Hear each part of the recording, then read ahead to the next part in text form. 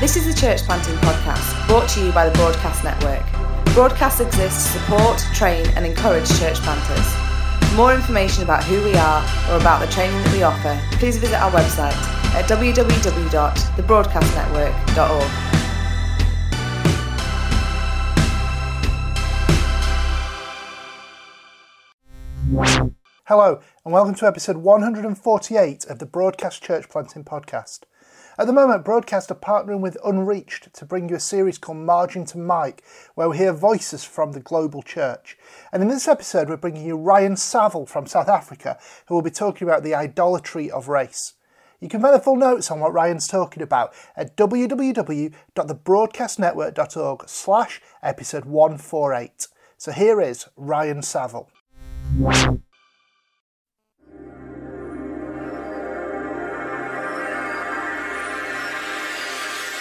In this video, I want to speak about two big ideas: the idea of systemic injustice and its associated idea of racial socialization. And I want to speak about it from an evangelical perspective. Now, for evangelicals, any convincing engagement with these theories has to come from a close reading of the Bible. So I want to provide a theologically reformed reading of 1 John chapter 2 verse 15 and 16 and then apply it to the development of race. We are here considering to what extent systemic injustice and racial socialization are affirmed by a reformed reading of John's warning against idolatry. So let's start with the context of 1 John 2 verse 15 and 16. Now, not loving the world is central to John's conclusions that Christians ought to keep yourselves from idols. That's how he ends off his letter. He mentions idolatry for the first time in his final sentence of his letter. Conclusions summarize what's been said, and the letter is therefore all about idolatry. Throughout his letter, he's spoken about the motivations beneath our behaviors or our idols. And so, as C.H. Spurgeon said, the love of the world is essentially idolatry. So here's the first part of our verse, verse 15. Do not love the world or anything in the world. Now, world is here defined in a negative sense as something not to be loved. But in John's gospel, he describes the world and the way that we ought to relate to the world in a positive sense. God so loved the world that he gave his one and only Son. So John's concern is how Christians ought to relate to the world. In one sense, we ought to love the world and be positive towards the world. But in another sense, we shouldn't be influenced by the seductive allure of the world. We're not looking at how to love the world in this video. That's the second part. But we are arguing that loving the world comes from a place of not loving the world. When the church discovers holiness and when the church loves truth and justice and empathy, it's able to advance the gospel more effectively. It has missiological implications. A pure church, a church that prioritizes all of these things, humility and honesty and empathy, is a holy church and the church that is able to be loving. But what does John mean by the world? The broader context reveals that the world is a system organized in opposition to God under the ultimate control of spiritual forces of evil. John stresses the necessity of our awareness that there are evil spiritual forces so that no one would be led astray by the devil. And in John's thinking, the devil is the prince of this world and he's characterized as a thief, the father of lies. And so it's unsurprising that the world appeals subtly to our affections, the flesh, the eyes, the pride of life. So while the world is led by hidden forces of spiritual evil, it includes human participation. In John's letter, the world is now false prophets and now the broader human society. So what about race? Tim Keller reminds us that it's impossible to understand a culture without discerning its idols. There's no way to challenge idols without doing cultural criticism. And there's no way to do cultural criticism without discerning and challenging idols. We need to analyze the impact of race on our societies. And I'm going to be looking at South Africa as an example. I think this can be done for other countries in a similar way. So, secondly, the racialization of society.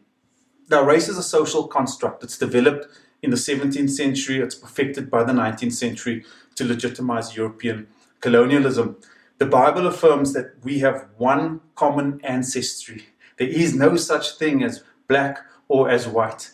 And while there are various ethnicities, we belong to one humanity with minuscule genetic variations, because from one man he made all nations, Acts 17 verse 26. We have way more in common, both genetically and as human beings, than we have apart from each other. But in the year 2020, to be black or to be white still affects one's life. We live in a racialized world. Emerson and Smith define a racialized society as a society wherein race matters profoundly for differences in life experiences, life opportunities, and social relationships. A racialized society can also be said to be a society that allocates differential economic, political, social, or even psychological rewards to a group along racial lines that are socially constructed. This is a dense quote, and it's best explained by looking at a particular example. So we're going to look at South Africa and how South Africa has been racialized. So colonialism, number one. The most important legacy of colonialism for our discussion is that it racialized capitalism, which is our reigning economic system. And as a result of that, the division of labor through slavery. As global capitalism developed, the division of labor through the enslavement of millions of Africans meant that capitalism itself took on racial characteristics, and this remains unchanged in our contemporary South African society. Secondly, healthcare. Currently in South Africa, there's a 20-year difference in life expectancy between white South Africans and black South Africans. The Human Development Index, or HDI, put together by the UN, measures GDI, education, and life expectancy. Now, South Africa ranks 113th out of 189 countries. That's roughly in the middle. But when you factor race into the HDI, white South Africans rank 15th in the world. That's on par with the UK and with Sweden. One of the reasons for this is a regressive policy that hasn't changed since apartheid. Half of the national healthcare budget goes to subsidizing a already well-resourced private healthcare system, which only looks after 16% of South Africa, while the rest of the budget goes to providing money for the public healthcare system, which provides healthcare for millions and millions of South Africa, the vast majority. Number three, income. Racial inequality is also expressed through our Gini inequality coefficient of 0.7. We also have one of the highest wealth coefficients in the world, with a wealth differential of 0.95. The Saldru study that concludes that Africans remain underrepresented in the middle class, and race is still one of the strongest predictors of poverty in South Africa. According to the World Bank report in 2018, wages show a distinct racial divide across all job categories. Black South Africans earn much less on average than white South Africans, who earned 87% higher wages in wage. Income has a direct relation to education. For wage 4 jobs, or jobs that require highly skilled labor, a college degree results in a 148% increase in wages relative to no education. That's again from the World Bank report. But South African universities have 7 times as many white South Africans enrolled compared to black South Africans, despite people of color being the vast majority in South Africa. What about the church? In 1488, Bartholomew Dyers arrived at the Cape. On arrival, he fought at Khoikhoi, and as his first act of victory, he planted a wooden cross, and Christian historians summarize that Christianity was to feature in every stage of the ensuing European colonization process.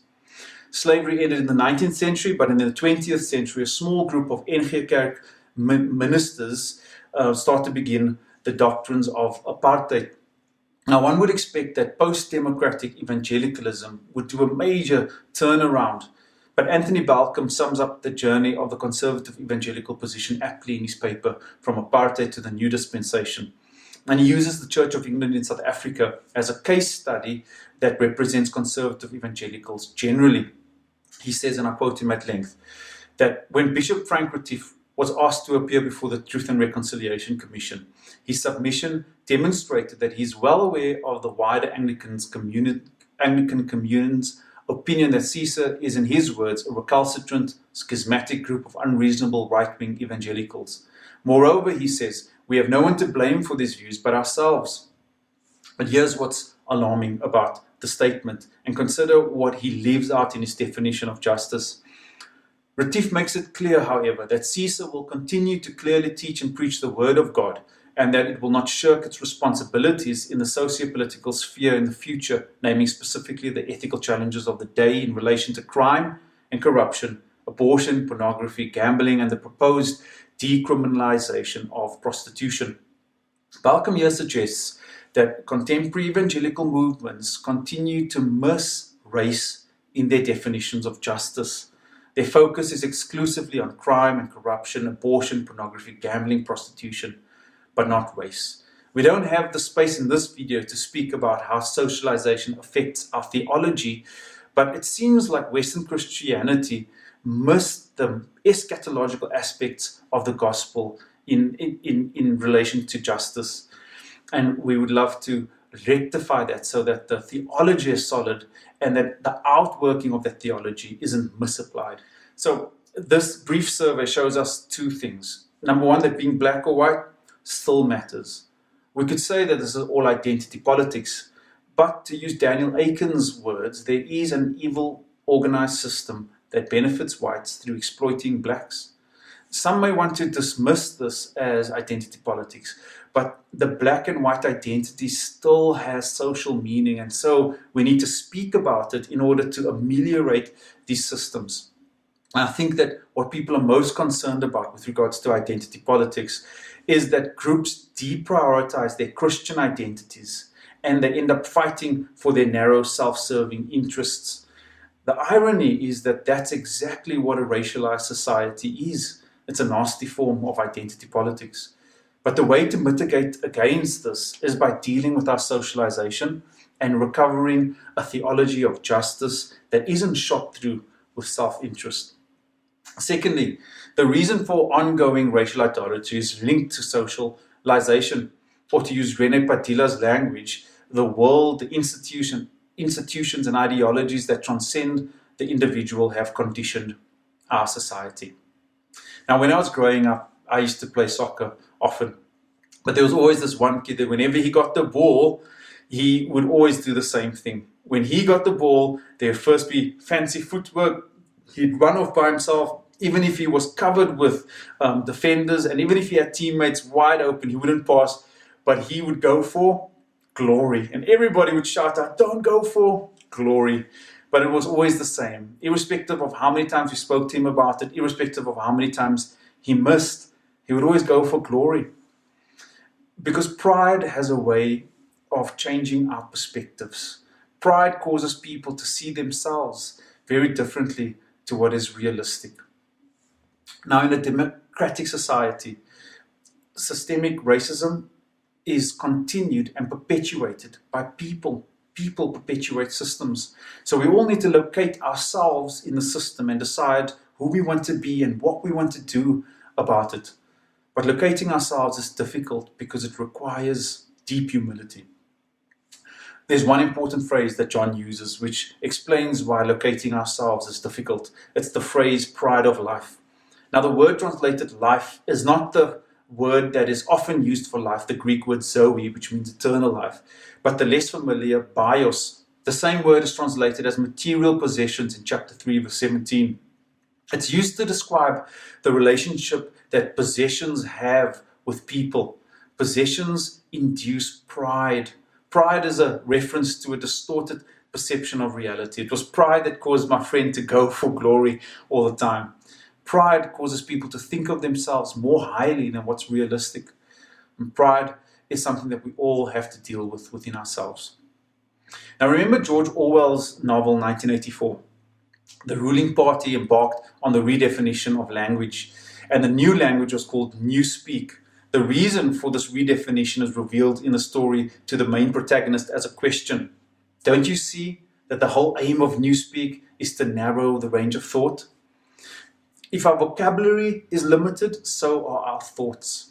If race is defined as prejudice based on a sense of racial superiority, as the Oxford definition goes, then it follows that anyone with prejudice is a racist. But this ahistorical definition doesn't match up with systemic nature of racism. Racism confers real privileges and real disadvantages. The commonly held Oxford Dictionary definition skews the reality and it minimizes our participation within the system. So we all have prejudice, and we all discriminate, every human being of every color and creed. But racism is more than just attitudes and actions. It's an arrangement of society that provides white people with white privilege. Jamaat Tisby describes white privilege like a moving walkway, the kind that you get at airports, which provides acceleration. Now, the person on the travelator goes much faster than the person that they zoom past for the same amount of effort. They still put effort in, they still walk, but their efforts are multiplied by a system. But here's what makes it hard to locate ourselves: meritocracy. It's that deeply laid conviction that we always get what we work for. Some bristle at the notion of privilege, which suggests that white people didn't earn what they have. But imagine a playing field that is used for a soccer match on an incline. If the playing field is on an incline, it clearly works for one team and against the other team.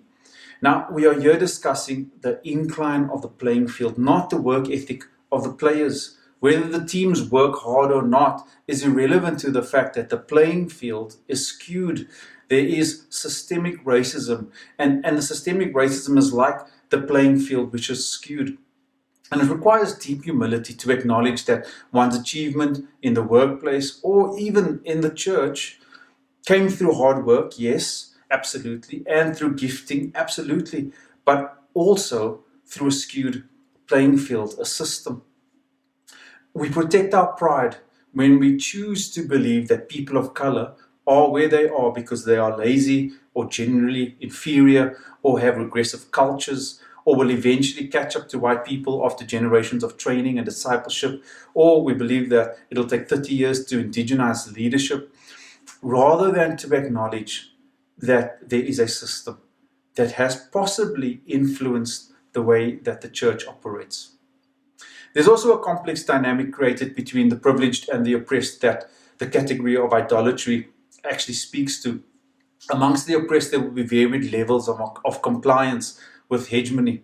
Corey Edwards says that there's a small group of black advocates in any multicultural church that do not only offer support to white interests, but will advocate for these interests. They are that critical mass of black attendees essential for interracial churches to affirm whiteness.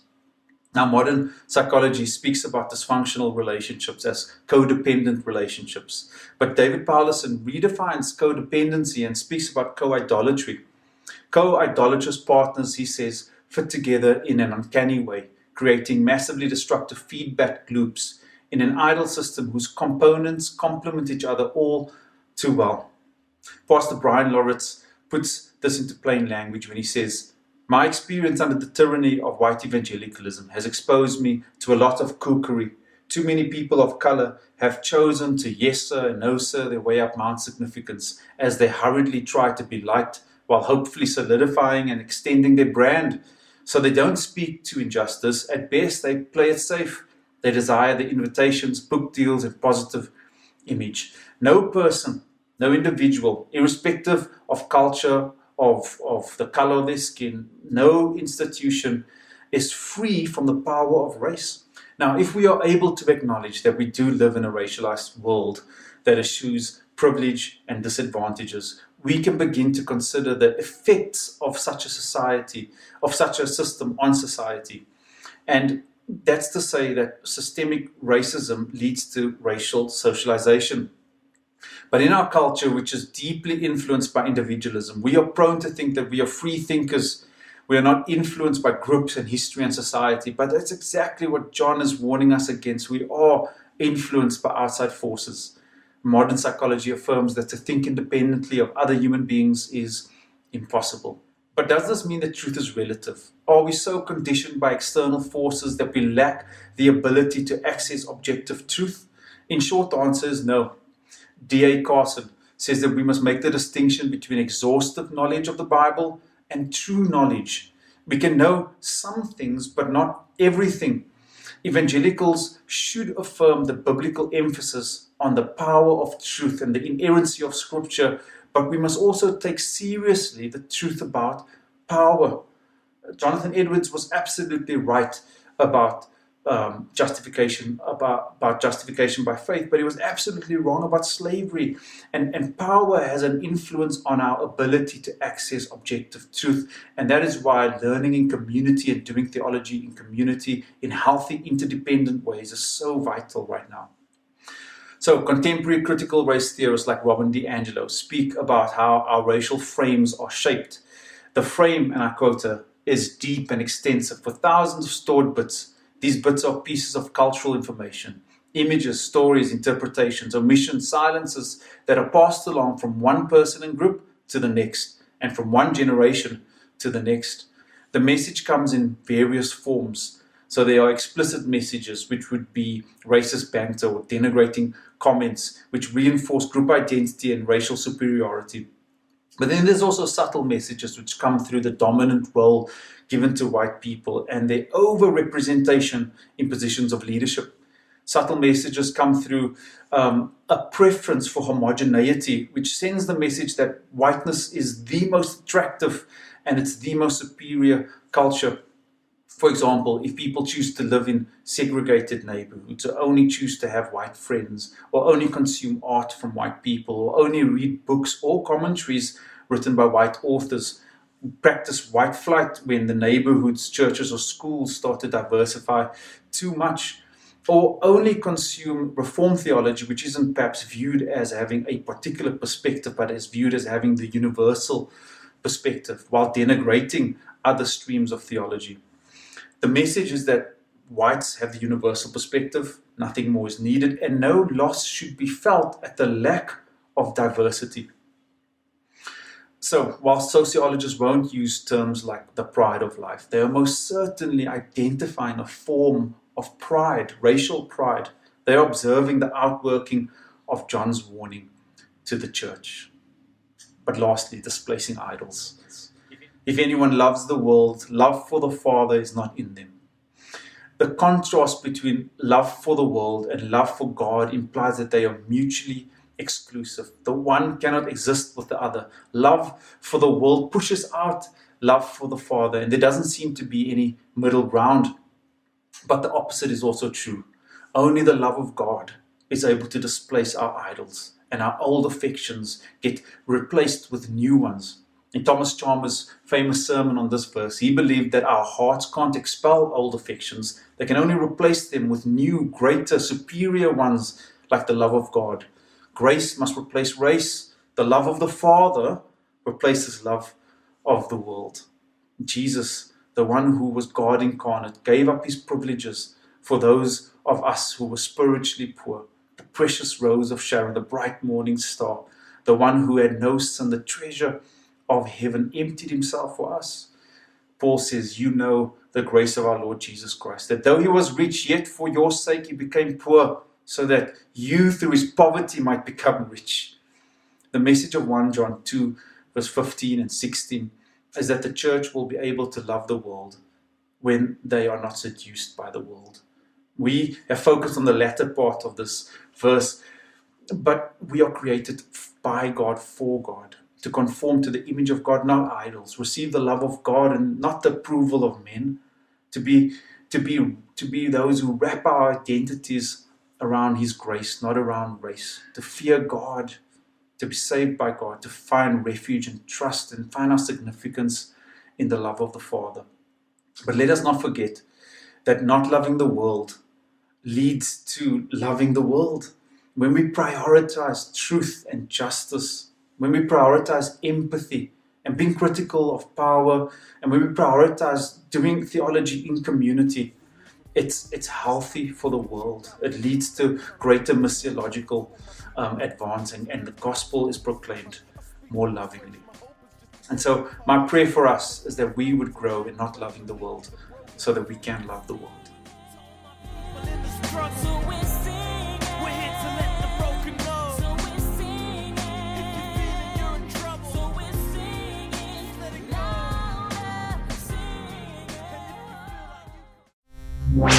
Thank you for listening. We hope you enjoyed this episode, and just a reminder, you can find the full notes on everything that Ryan says at www.thebroadcastnetwork.org/episode 148.